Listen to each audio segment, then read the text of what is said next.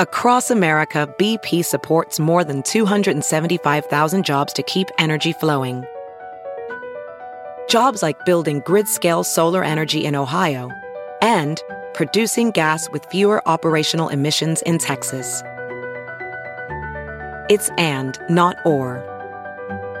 See what doing both means for energy nationwide at bp.com/investing in America. It's Merriam-Webster's Word of the Day for April 23rd. Today's word is kathexis, spelled C-A-T-H-E-X-I-S. Cathexis is a noun that means investment of mental or emotional energy in a person, object, or idea. Here's the word used in a sentence from The New Yorker by Sasha Frere-Jones. In 2004, Bowie had a heart attack, and he was recently rumored to be in poor health. Leading up to the release of The Next Day, a jittery cathexis formed. Do we judge Bowie as we always have, by his own standards? Would a new album be received reverentially, like those of post-motorcycle crash Bob Dylan?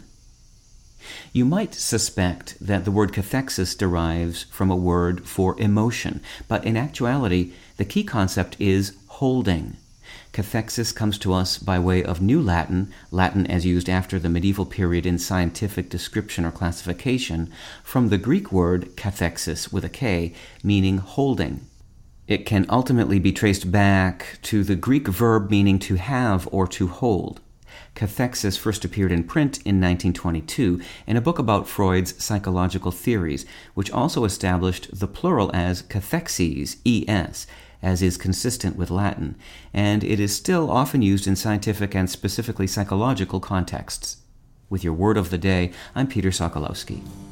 Visit Merriam-Webster.com today for definitions, wordplay, and trending word lookups.